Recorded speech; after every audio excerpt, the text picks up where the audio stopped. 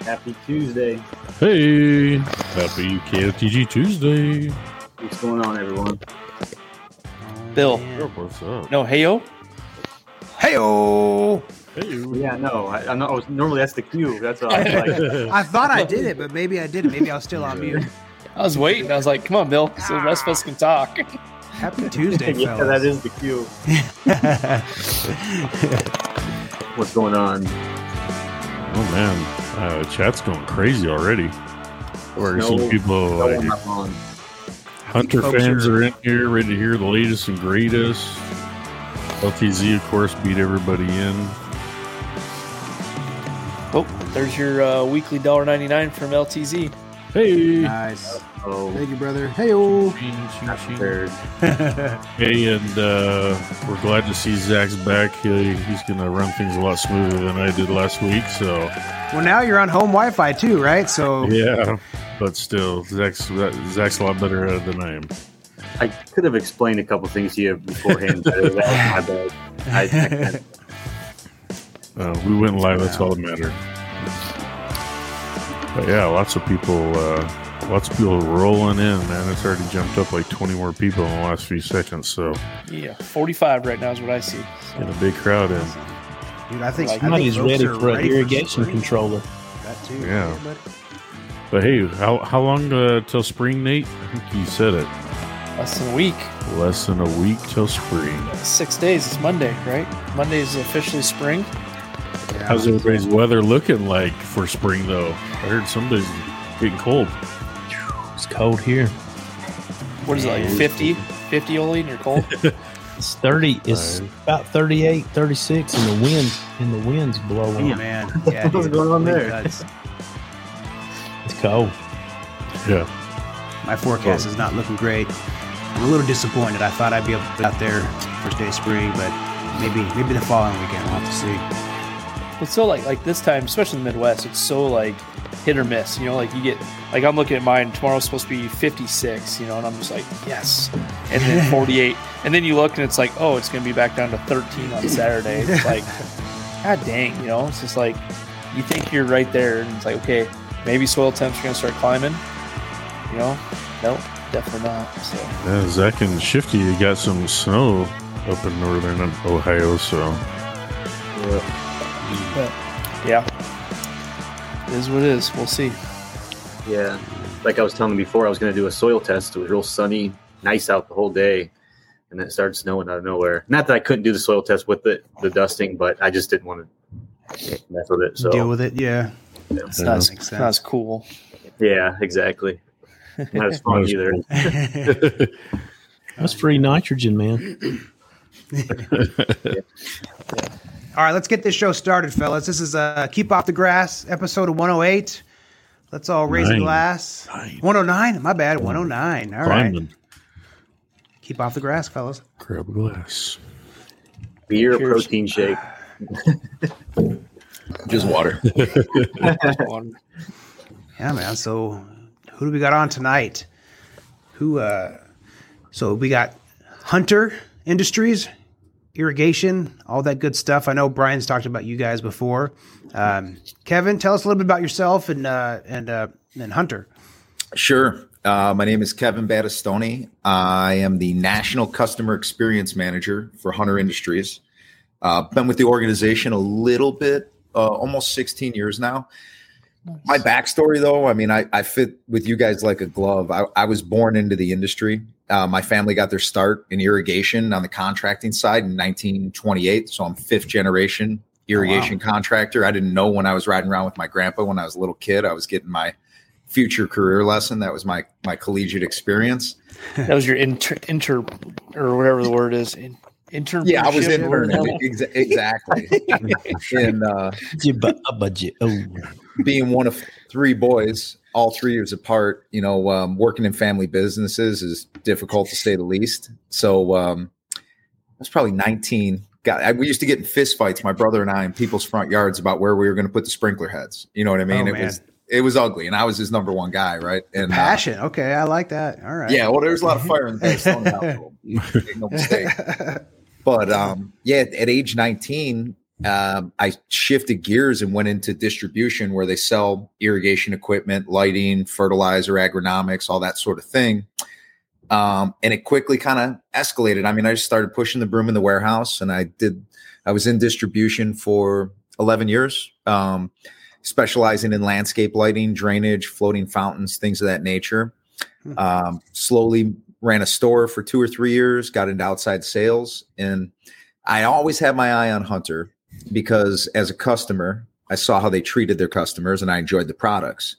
And then when I was a distributor selling their products to contractors, I saw how they treated their distributor partners.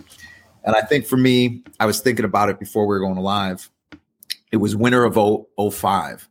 And I'm in my 20s and I go out to visit Hunter for the first time as a customer.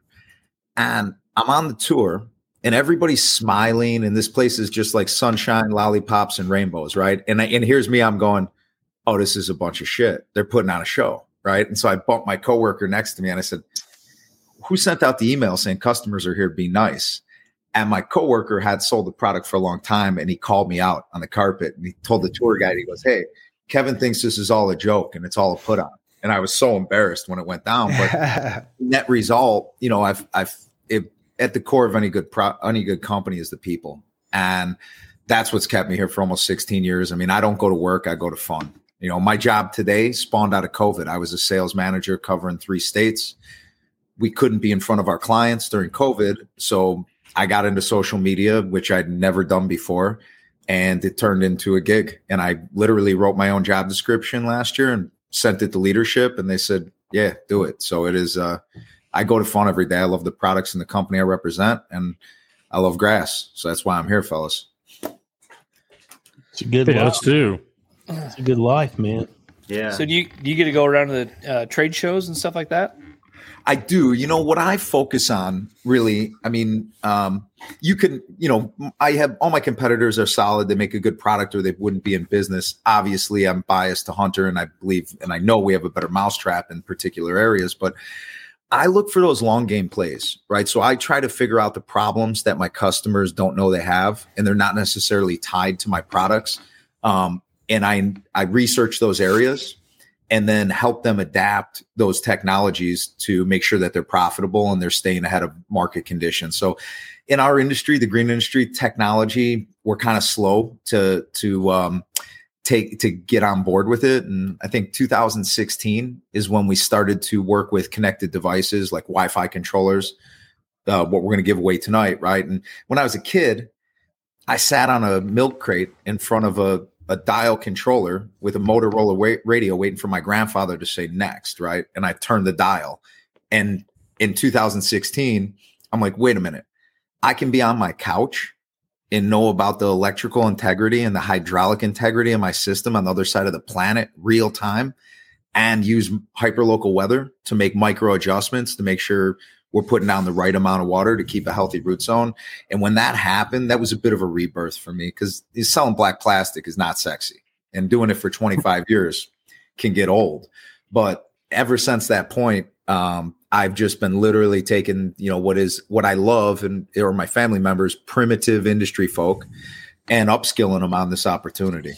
And that's why I'm in Columbus now and pretty much traveling the entire first quarter of the year with the seasonality to make sure that everybody's trained up on how to exude professionalism and capitalize on that opportunity. So I know, what the question was, did they go to any of the like expos? Is that what you said a while ago? Yeah. I mean, I've been this year. We've been missing him. He's been at the expo. Yeah, no, the Equip Expo is a staple for sure. I get a. If you go there this year, you'll see me. I race a trencher with a shovel, and that's kind of my thing. So it's a throwback to my grandfather.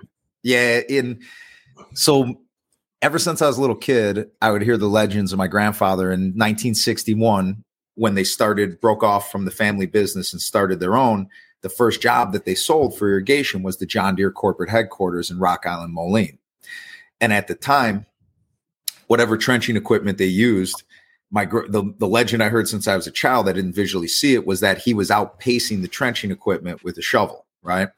And it's always been in the back of my head. And I don't know if you guys have seen this product. It's called Geo Ripper. It looks like a chainsaw that you give Leatherface for Christmas, right? It's like big old 40-inch blade on it. And the idea is it's easier than digging. You just kind of stick it in the ground and let it trench your hole for you. And I have a lot of customers that like them and enjoy them. So just trying to create noise around Equip, where in the world of irrigation, Hunter's a big deal. In the world of Equip Expo, we're one of 1,000 vendors. So I was just trying to get some brand recognition going. So I called them up and I said, hey, how about if I race your piece of equipment? And they're like, I think that's crazy, but let's do it. And so, we do a little back forth with the social media stuff. And it was very fruitful. At the end, the trencher won. I had some deep blisters on my hands, but I was able to go 45 feet, 6 inches deep, 5 inches wide in just under 19 minutes in Kentucky clay. So I was happy with that. But yeah, so we do it now. We're going to raise money for cancer research because October's breast cancer. That is what she said. You guys can just come have your races over at my house. I had to hurry up and find it. I'm ready now. So yeah, all the trade shows, I work for sure, and just trying to pick the ones that I can bring the most value to. Gotcha. Yeah, we'll see you this year. Yes, you will. Expo. Yes, sir. Absolutely. Looking forward to that. Maybe they'll let me run the chainsaw.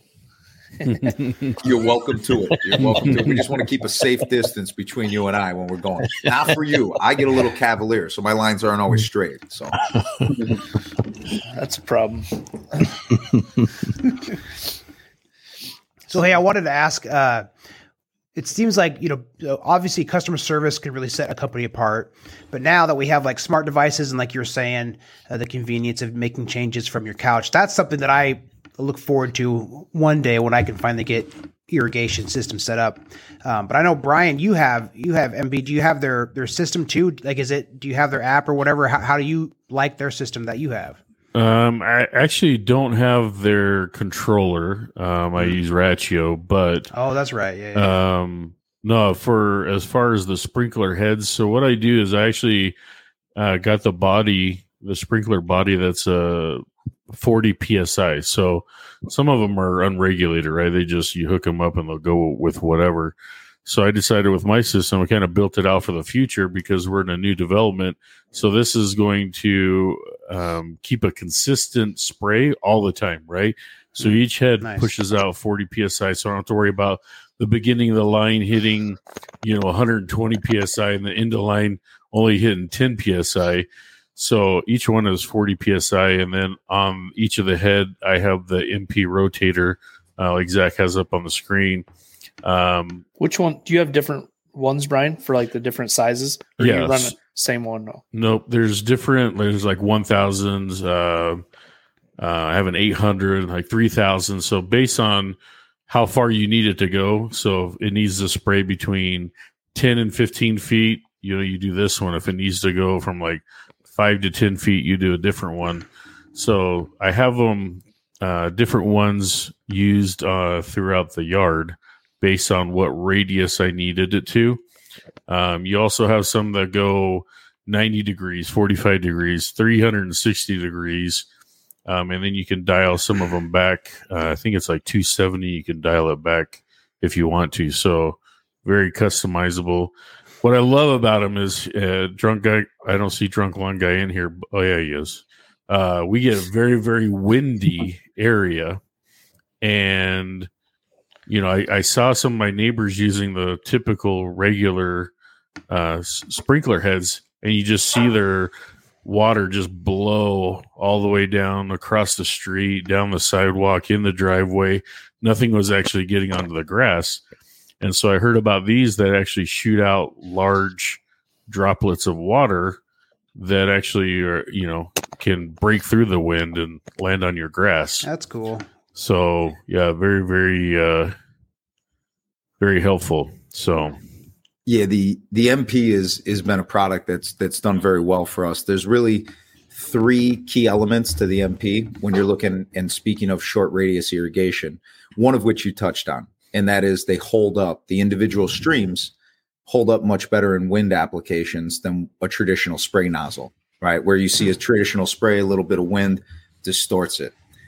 beyond that, the other ones are in the world of irrigation. For the real irrigation nerds, the way we measure the evenness of how the water is applied is called distribution uniformity. But for simple terms, we'll just call it efficiency, right? How evenly are we laying down water on this turf?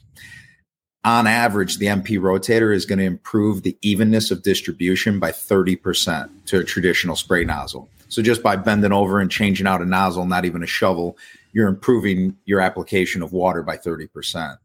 The other one, and this is the thing that plagues spray nozzles has for 100 years, is they lay down water faster than the ground can absorb it, right? Infiltration rate for soil fluctuates, certainly. But as a general average, we say the ground is not going to absorb water faster than a 1/2 inch per hour. And with this traditional spray, you're laying down water at 1.5 inches to 2 inches per hour. The MP rotator lays down water at 0.4 of an inch per hour. So we're laying down water at a rate that the ground can absorb it, as well as 30 times more efficient than any other equivalent in its class. And we designed it to hold up better in wind. So those 3 wave tops really button up and round out that MP, but people love the way they look. I don't sell on aesthetics, but everybody wants the dancing nozzles, so that's what we have at the Battistoni house too, Brian. So I feel another awesome. Again, and that's another thing that I liked was 0.4 of an inch. So if you get the right controller, you're going to go zone to zone. And you'll get your inch down, but it won't be all at once. It'll allow the ground to absorb it, and then it'll come back on and get up to the level you need to. And Brian, you're taking it a step further. You're hedging your bet by the spray body that you had mentioned that you put that MP on. Regardless of the inlet pressure, it's going to regulate it down to 40. We designed that head specifically at 40 because through extensive testing, we found that the highest evenness of distribution happens at a nozzle pressure of 40, right? So that head also has a check valve in it. So when your system shuts down without a check valve, all the water that's in the lateral pipe from the valve to the heads, gravity, it's going to go to the lowest head on the zone and it's going to spill out of that head. So you're going to have a nasty puddle in your yard. And you're also wasting that water, whereas those heads you have, the PRS 40s, trap the water in the lateral pipeline as soon as the zone goes off, and then that water is utilized on the next irrigation cycle. So it's also a good conservation tool. The only negative I have is when I blow them out each winter, it only goes 40 PSI. I can't get, so it'll take an hour or so to run through and blow it all out. Where longer. My neighbors are done, in an hour, but hey, I don't care.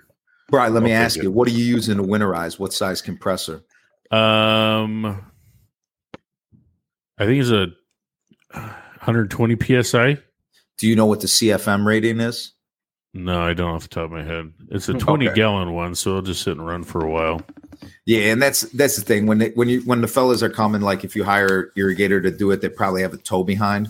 And it's not about the pressure, actually. It's about the CFM, and that's the volume. Because if you think about it, if you've got really high PSI, but you don't have a lot of volume of compressed air, what happens is that air will travel across the top of the pipe, even though there's water still in the pipe, and go right out the nozzle. So that CFM, that heavy volume, will help push it out. One thing that'll help you on your winterizations, before you winterize, go to the end head on every run, that very last head, and just unthread the internals. And by doing that, now, when you kick on the compressor, 80% of the water is going to funnel out of that last head on the zone. Okay. So it'll shut down the duration of time. It'll reduce that it takes to winterize, and it's less likely to do damage because when you put compressed air into plastic sprinkler heads, not so much sprays, but the rotary ones that throw further, those rotors have plastic gears and they're water lubricated. And when you put compressed air through it, those gears spin 5 times faster, and we remove the lubrication aspect. So if you're not real careful, you're going to smoke those heads. You're going to heat them up. You're going to melt the gears, and you'll know it in the spring because the turret will either not move or it'll just fall off the head. Okay. Good to know. So a viewer asked if an MP rotator nozzle can fit on a Rainbird body. Yeah, 100%. So, yeah, we play friendly with others. We don't recommend it, but, it happens all the time, right? I mean, it's a mix and match scenario. The only flavor of spray heads that have a different thread is Toro. And we actually make an MP rotator that meets the individualness of that Toro thread. But everybody else that's out there making black plastic, the nozzles are universal. So you could walk up to anybody's spray head, unthread that nozzle, and thread on an MP rotator. And one of the things that I didn't mention with that MP, the MP stands for match precipitation rate. So y'all were talking, Brian said, hey, I got some that throw 20 feet. I got some that throw 8 feet. What's super cool is when you adjust that MP rotator, it has a flow throttle inside of it that controls the volume of water. So it doesn't matter if you've got ones that throw 10 feet, 20 or 30, all on the same zone. As long as your system is designed so that every head is touching another head, it's 0.4 of an inch per hour, because every time you adjust it, the flow throttle controls the flow to make sure the application rate is matched. And that's the real magic behind it. So if let's say in a weekend or two, the wife and I are going to go out and have a little date night. Yeah. If I was to have a conversation with her and try to convince her that getting an irrigation system would save us money in the long run, what are some things that I could say? Do you guys have like studies or testimonials or whatever where people have saved money in like proper irrigation, right? Assuming, anyway. What can I say to my wife? Yeah, well, all right. So what I would do is I want to deconstruct your case a little before I build it. So what are your watering practices today? And what does that look like? I mean, are you out there dragging the hoses like crazy or what? Yeah. No, so I think I'm going to say one thing right quick and I'll shut up. Tell her you can spend more time in the house with her if you're not dragging water hose. Yeah, there you go. Now you're talking. All right. Or watching kids, right? See, you can be throwing hose instead of dragging hose. Yeah.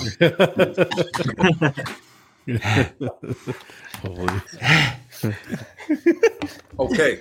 You gotta lay the hose in the ground first though before you can do that. So I have timers, like programmable timers that I put on the spigot, and I make kind of like a DIY above ground system where I got hoses kind of cut to length, and I kind of try to go around the yard and tuck them, and then I got the big fan ones that sit out in the yard. So I kind of make this setup to where really I could just leave it alone, but it's sitting on the lawn. And I have to remove everything when it's time to mow and then put it all back and then readjust to make sure I didn't, knock one over and mess up the calibration on it or whatever. So it's kind of like a hassle. It's way better than dragging it across. Like when I was doing that back in the day, I was like, never again, so that was a big inspiration. But just the idea of having where they're invisible until they pop up, you need it down. And then you have the interface. What is your guys' interface like? So if we were to get your system, do you guys have an app or can you control it from the couch 100%. Or how does that work? Yeah, so we've got two different flavors of Wi-Fi based irrigation controllers. The one, if your system's 54 zones or less, the one that I would push you in the direction of would be our application called HydroWise. HydroWise is the company we acquired in June of 2016. They were Australian based. The real key element that we dug about this company, because they're today, just being honest, there's 35 different manufacturers that are making Wi-Fi based controllers, right? And they all feel good because they all allow you to control your sprinkler from your phone, which feels good. The real difference is what it does in terms of doing good, right? So that HydroWise controller, the moment you hook it up to an existing system, you have your arms around the electrical integrity of that system. Because in an irrigation system, you have electricity and you have hydraulics, water movement, right? Nothing can go wrong, electric and water. And that controller actually reads the energy consumption and current draw of every single solenoid valve in the field. And that's what makes a grouping of heads come on. So if for some reason a wire was broken, or there was a short in the wire, or one of those solenoids went bad, the software sends an immediate real-time notification to you, the end user, as well as the contractor that maintains your system, so that we can proactively fix things before they become damaged landscape. Because typically by the time you notice there's a problem, you guys would notice immediately because you're dialed in with your lawns, but the average homeowner, it might take them a little while. The other aspect of that is we make flow meters which hook to the irrigation system, and these flow meters learn the normal water usage of each zone. And then we can set it up so that if there is a overflow or an underflow, it suspends just that zone, puts it in the penalty box, waters everybody else normal, and again sends that real-time notification of, hey, last night at 2:56, Brian, you had an overflow on zone 5. Beyond that, in the world of irrigation, whether you're dragging the hoses at your house and you're trying to build that case with your wife to get the real irrigation system, or you have an underground lawn sprinkler, chances are you're overwatering, because green grasses means happy homeowner or happy customer, right? So irrigation contractors just tend to hedge their bet and set up irrigation cycles that are definitely going to keep everything green, but we're leaving a little bit of meat on the bone, right? We could lean it out a little bit and still keep healthy plant material. And so what this software does, any of you guys on Weather Underground? Yeah. Familiar with them? Okay. So Weather Underground's the largest weather network in the world. They're owned by IBM, and there's 400,000 weather stations on the surface area of the globe. And with the HydroWise software, when you put in your address, it has access to all of those weather stations, 40,000 commercial flights a day, and every single cell phone that's got Weather Underground, weather.com, or the Weather Channel. It's all the same parent company, IBM. We're pulling barometric pressure off of every one of those cell phones. So what happens, you put in that location, it will give you forecasted temperature, humidity, wind speed, and probability of rain within a 1,500 square foot grid of your home using an algorithm off all those data points. And then it'll give you past tense data in rainfall. And we call these predictive water triggers. So you set it up to say, hey, I want to run Monday, Wednesday, Friday. I know I need 40 minutes on my rotors. I need 10 minutes on my sprays. But right before your system goes to cycle, it checks that weather data against your triggers to make intelligent decisions about when to reel in the watering, when to increase the watering, or whether to time it all together based upon what's come in rainfall. And then we push that content out every weekly, monthly, quarterly, or annually to say, hey, you programmed me to do this, but I actually only did this. And the summary of the difference between is water savings, right? And that being stewards of water and knowing that it's a precious natural resource we only have so much of, we want to make sure we're laying down the right amount. And those reasons, that's what gets me out of bed and what has really reinvigorated me. And, anybody will tell you at my company, and that's kind of what I'm doing now nationally, is I'm the Wi-Fi controller evangelist. Because if I get close, I'm going to try to convert you. You know what I mean? It's because it makes too much sense. It's all upside and there's no down. Brian, does your Ratio version have that predictive thing where it'll turn off as well if rain's predicted? Yeah, there's some other features on there that kind of does the same thing. Like you could put in, I don't want it to turn on if the wind gets this many miles per hour. I don't want it to turn on if I get 0.25 inches of rain, that kind of thing too. Yeah, Ratio, in all honesty, my other competitors that are full line and make all the equipment like we do, they're a distant third, fourth, fifth, and so on. Ratio makes a solid product. I don't have anything negative to say about it, but when you go through it line item by line item, and I encourage people to do their homework. If they do, they're going to see that I've got the best in class solution today. But Ratio does make a solid product. There's no question. It's not bad at all. It's interesting you mentioned Weather Underground. Yeah, I've been using that app for a while. I think I had to buy it originally at one point. You did before IBM bought them. When they were independent, they were running lean. And I bought it because I won like a $10 gift card from work for like an iTunes store. And I'm like, I'm just going to buy an app or something. I don't know what I'm going to do. And somebody was like, get Weather Underground. Like that's like the best freaking app for weather. And I've always stuck to it ever since. Like, and it will like predict how many inches I get. I knew that was both. Do they have their own app on the phone? Hey, you better hope Nate's reading that tape measure. I'll have to check it out because I use the Weather Channel and I don't really like it. Yeah, that's funny you mentioned that. I didn't even know it was like that big. Yeah, and that's why, you know what? That's why IBM got their. I don't even want to. I'm trying to stay away from any references that'll take us further down that rabbit hole. But no, that's really why IBM scooped them up, because they organically they grew to be the largest weather network on the planet. And then, you know, if you're looking at your weather.com app or Weather Channel today, that's all the same data, because it's owned by IBM, and their supercomputer Watson creates all those algorithms. So I see that logo on the app too. Yeah. Okay. So that's now what you were telling me about your controller is, though, like I have currently the Rachio also, and I do so far like it until our conversation the other day is, what if my Wi-Fi goes out? Yeah, so, you know, having a touch screen and having an interface, you know, obviously we don't, you know, if Wi-Fi goes down, the last thing we're worried about is our lawn sprinkler, right? You get worried about the kids and their tablets and everybody's screaming and the gaming consoles don't work. But all that aside, you can operate our controller fully at the controller with or without Wi-Fi. So it's kind of a dealer's choice situation, right? We're doing it from the app, but then we also have a remote that you can snap right on the controller, and we have a handheld remote which you can manually turn things on and off, and then on top of that you can do it all right at the touchscreen. Whereas that's something today where you know, if you lose the application capability with that particular controller model you mentioned, you just got blinking lights in a box. You know, you're going to have to go out and manually bleed some solenoids, get that aspect fixed.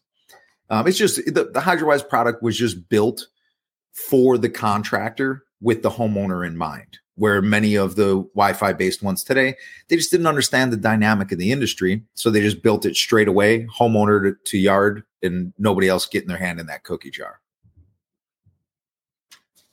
What about if you only have a number of wires in the ground and you can only have so many zones?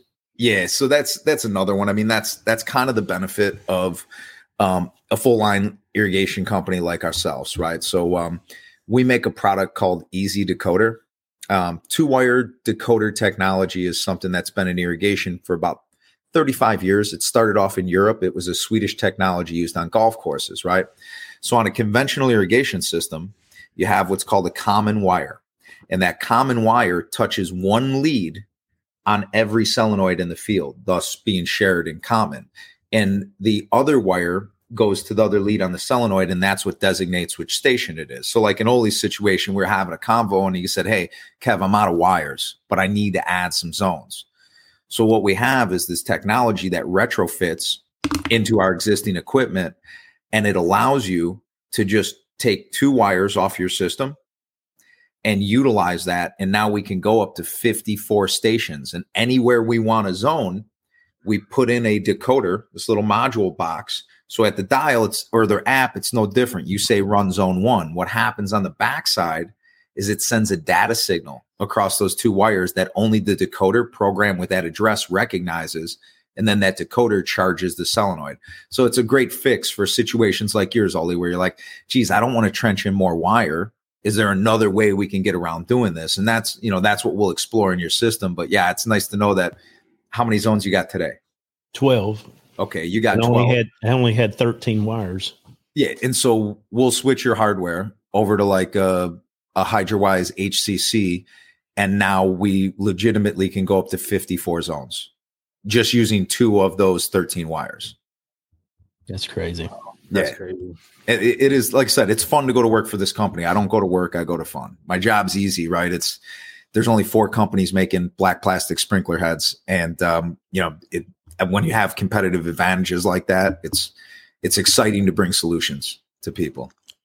So are all those decoders or whatever in that little box that you would put outside, that little electrical box, that's where they're in? They kind of all feed into that. Okay. Yeah, it's what we call the valve box, and they're pretty small. I mean, we're talking something probably about yay, and it has 2 wires coming into it from the controller, and then 2 wires going to the solenoid itself. And it's the electronics inside of it are epoxy coated.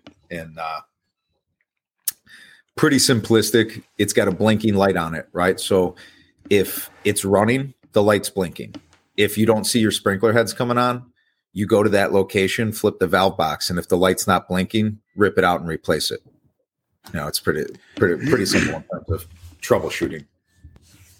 So if you want to get in-ground irrigation, you've done installs for a long time. I'm sure you've done like a suburb, house in the suburbs where, okay, so like me, I don't have irrigation. I like to get it. What's the process of like accessing your water line and you go through the garage? Like, where do you find that access point and how do you kind of fabricate it to where you get it outside? You bet. So that's your POC, right? Point of connection. Yeah. And the point of connection, residentially speaking, is going to be anywhere after the water meter, right? Because if you're paying for water, if you're not on a well, you're being billed for it. So you can tap in anywhere downstream from the meter for the irrigation system. When you're designing the irrigation system, you're looking at two variables: volume of water, which we measure in what's called gallons per minute. Okay. Mm-hmm. And the other variable is PSI. That is the speed that the water is traveling. And those two variables determine how many irrigation heads we can run at one given time. And that will determine how many overall zones. So like Oli and I could be neighbors. We could both be sitting on 3 acres. I could have double the water capacity of him and a higher water pressure, and his system might be 30 zones and mine's only 15. Right. And so the heads go where the heads need to go, but how many run at a time are determined by the volume and the PSI. So that's something you do on the front end. A rudimentary way to do that: go to the hose spigot on the outside of your house, pull out your smartphone, get the stopwatch out, get that thing going full pig, open it up, slide that 5-gallon bucket under there and hit start. And when that bucket's full, stop it and do the math and determine that's my volume. That's how many gallons per minute. And then you can just get a little pressure gauge at a hardware store, switch it over to a hose thread, put it on that outside hose spigot, and see what your static water pressure is. So now we know the capacity of volume and we know the pressure of that water. And then once we have those two variables locked in, then we can begin to design the system based around the capacity of the water that you have at your home. The other thing you got to be cognizant of, and it's important, is what we call a backflow preventer, right? The backflow preventers, the codes vary by state. And what the backflow preventer is, in very simple terms, is protection.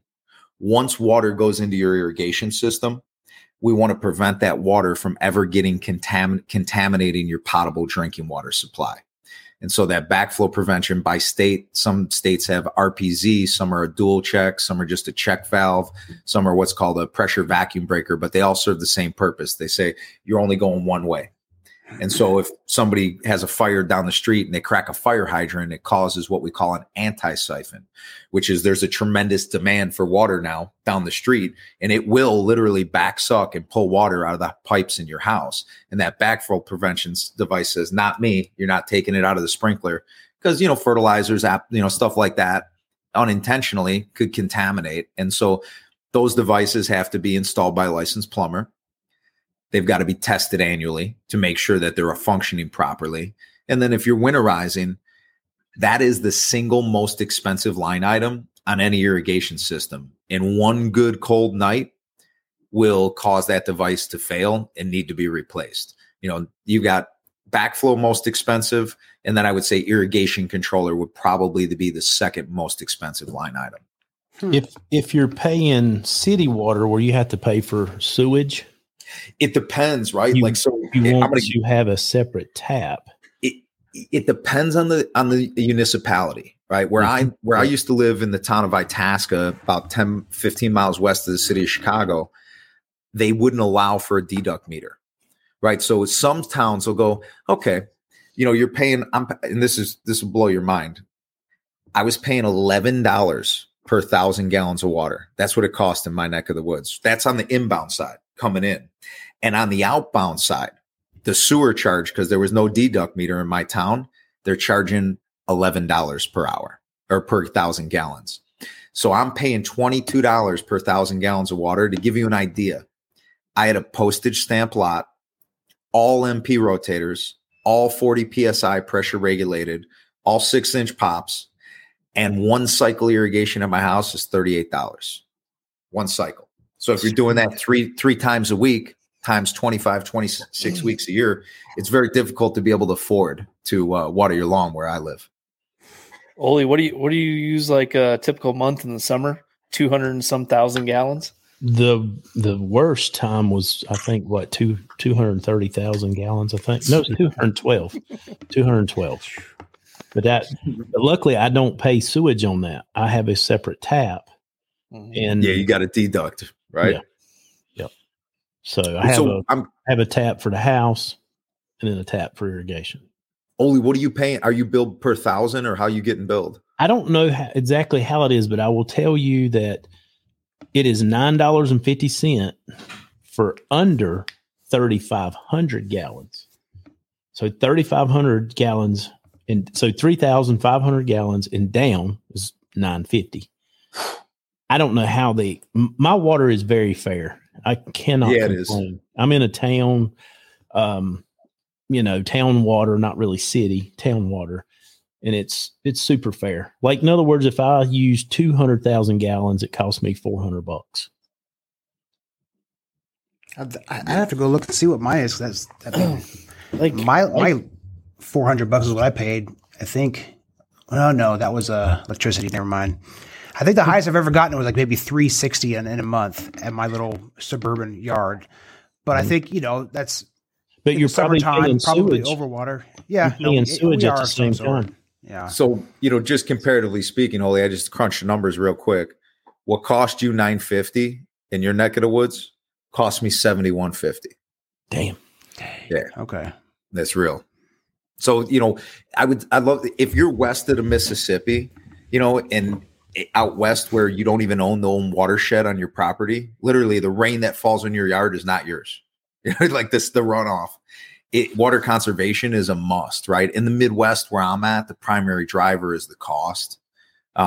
But either way, I mean, it's all the more reason to why would you waste water? Everybody wants green grass and you deserve green grass. And if anything COVID taught us is the value and the tranquil effect of green space, right? I mean, relieving anxiety, helping mental health. I mean, if people stuck at home, everybody's reinvesting in their property and making that outdoor living space more enjoyable. And I mean, it's a fact. Green things that are green and lush calm our souls.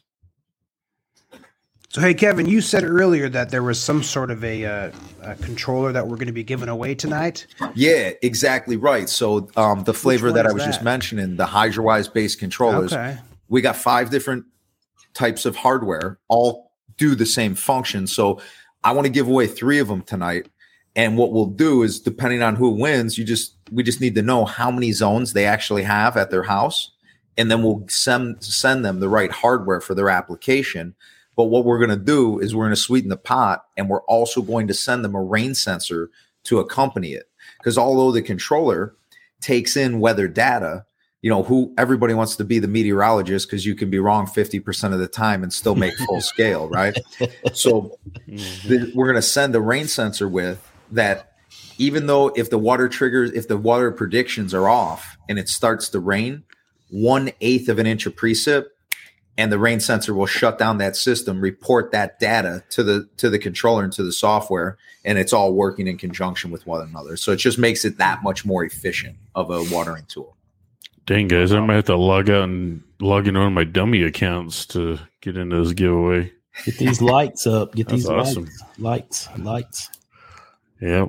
So this would be somebody with like that. If you're going to want to do this, it'd be somebody with irrigation now that just has a different system, and this would kind of replace the brain of the irrigation system, essentially. Yeah, 100%. I mean, you're talking whoever wins it needs a screw gun, a level, and a smartphone, and about 40 minutes of their time, and they're in the game. Nice. Okay, cool.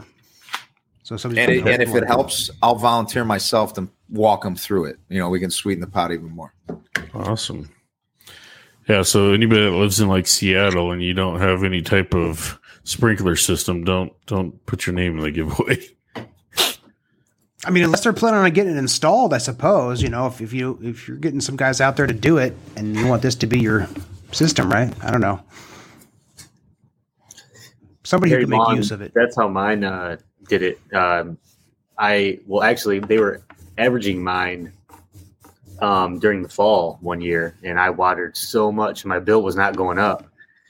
I was wondering what was going on. Like, and I watered like I was doing seeding, so I was watering all day throughout my acre, and my bill never went up. And then me and my wife were like, I don't know what's going on. Like, and then about like 5 months later, they were like, yeah, we're averaging yours, and like you were using way more than that, but they couldn't. They couldn't adjust yet. They could tell me, yeah, it was passed. So that's how it is in the city of Chicago. It's a flat rate because they just don't have meters in place for every parcel. So they just they flat rate you based on your square footage of your house. But then when I did it, so then they started doing a meter, and they actually have one where they come and scan it now. But it's like this past fall, it was like, yeah, I could tell that I was on a meter, not average. Yeah, we have a standing agreement that from like July to September, we don't even look at the water bill. It just automatic bill pay, and we don't even open it. It just goes straight to recycling, and nothing to see. Don't even allow it to happen. Hey, in the spirit of recycling, whomever wins the controllers at Hunter Industries, sustainability is not just a placard on the wall. We are about reducing that carbon footprint. So we actually take back controllers and recycle them for free for people. So that's something we offer to our contractors and end users. They can bring it to one of our distributor partners, and we bring it back to the mothership in San Diego and recycle them. Cool. Nice. Cool. I got a question. Well, let's do the wheel. Yeah, let's get this giveaway going. Yeah, Brian, or we need to do the wheel. We actually just hit 50 likes, so that's awesome. Ew. Right on. All right, so to be entered into the 3-controller plus rain detector, you need to type in the word Hunter in the live chat, and we'll grab your names out of there. So go ahead and start typing in Hunter. And I'll probably be back in like 15 minutes. Who'd we lose? You see how fast that went? Oh, yeah. Wow. Jesus. It's amazing. I didn't realize that many people have in-ground irrigation systems. Geez, I feel like I got FOMO now. I do need to clarify, Hunter Biden does not count. It's just Hunter. Yeah, you got it. This is Hunter Industries. Oh man, that's Jesus. Okay. What were you saying, Oli? Dang. All right, that's awesome. Me? Yeah.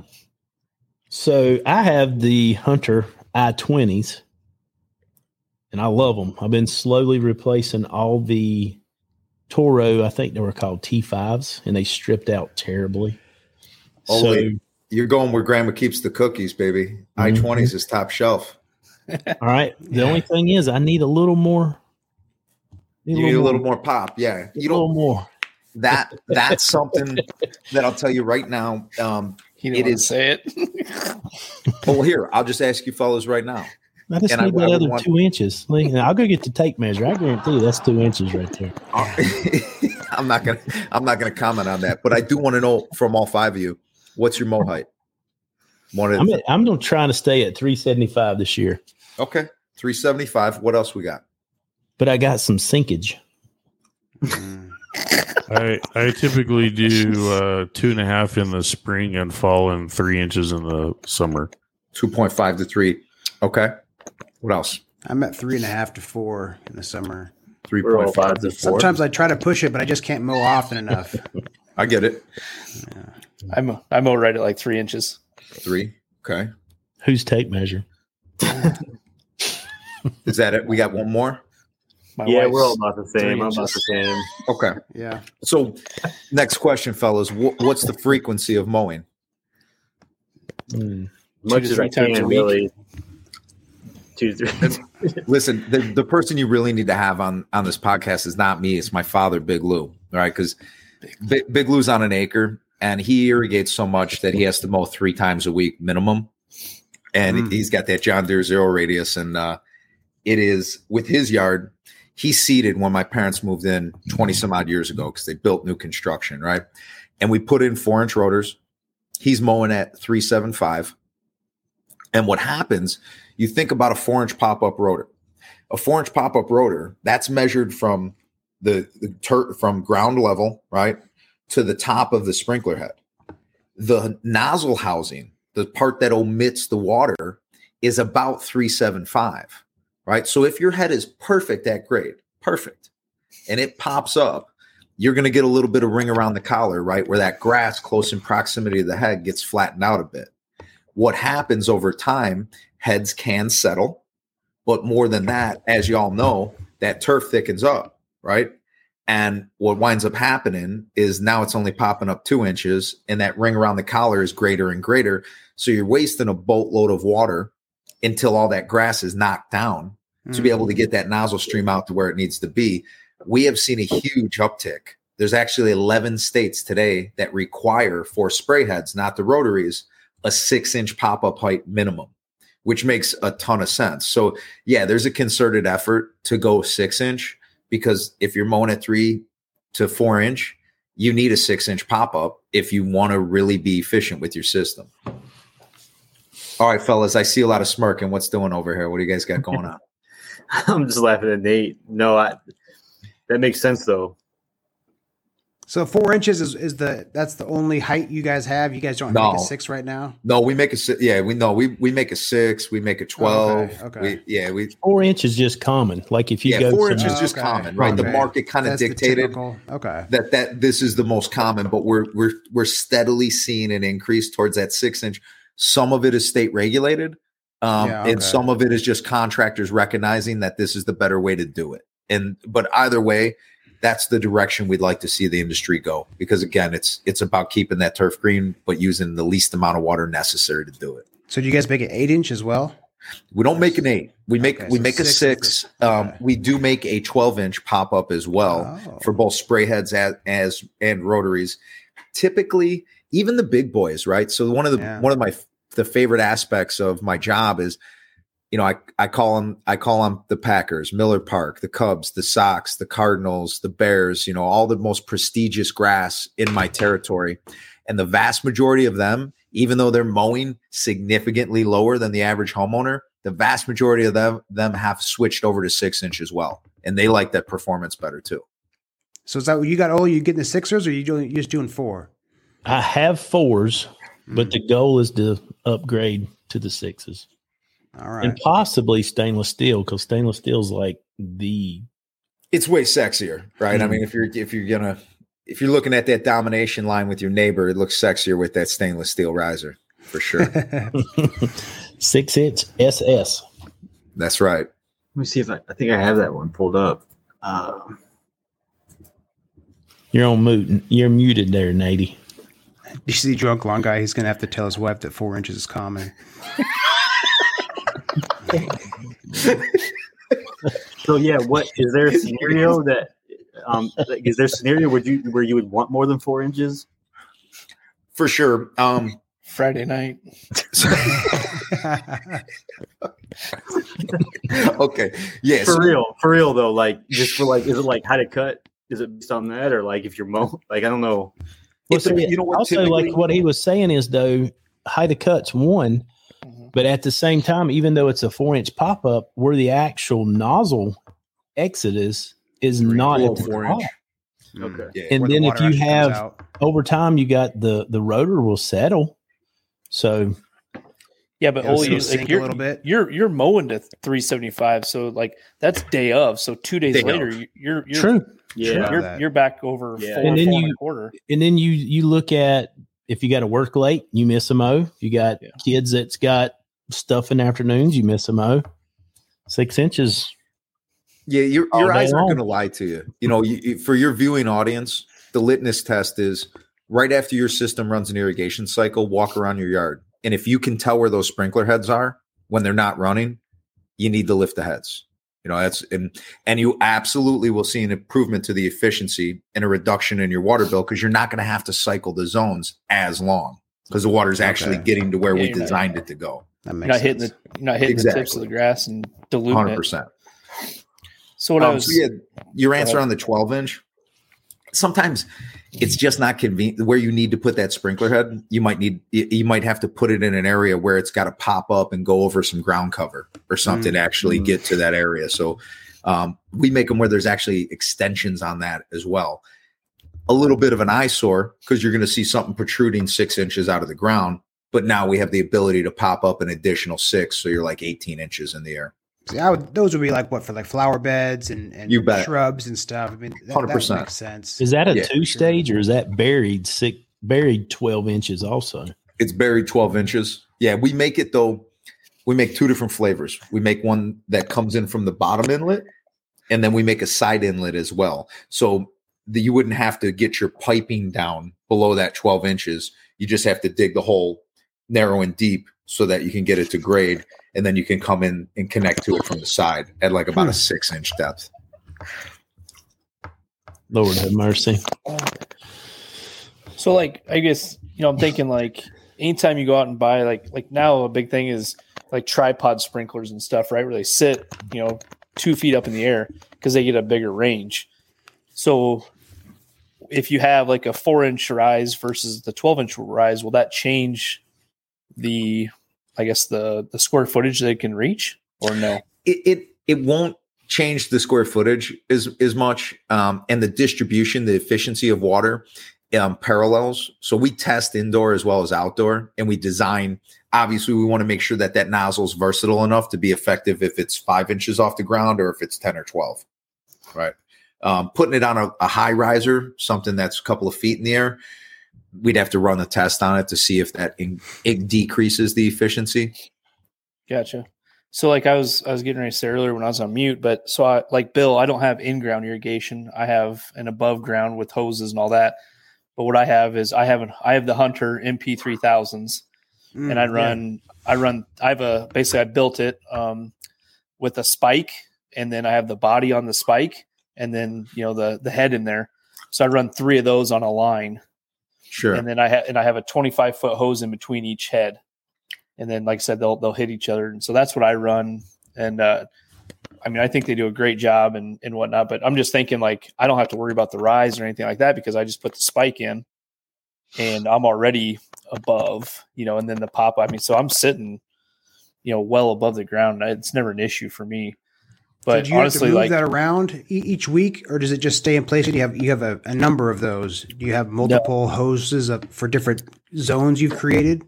Yeah, so I have multiple lines essentially that I have hooked up. Okay.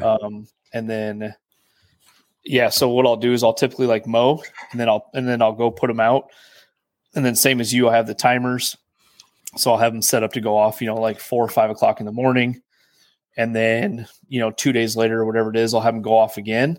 And then I typically put them away because then probably the next day I'll probably be mowing again. And so I do a lot of putting them out, putting them back in, putting them out, putting them back in.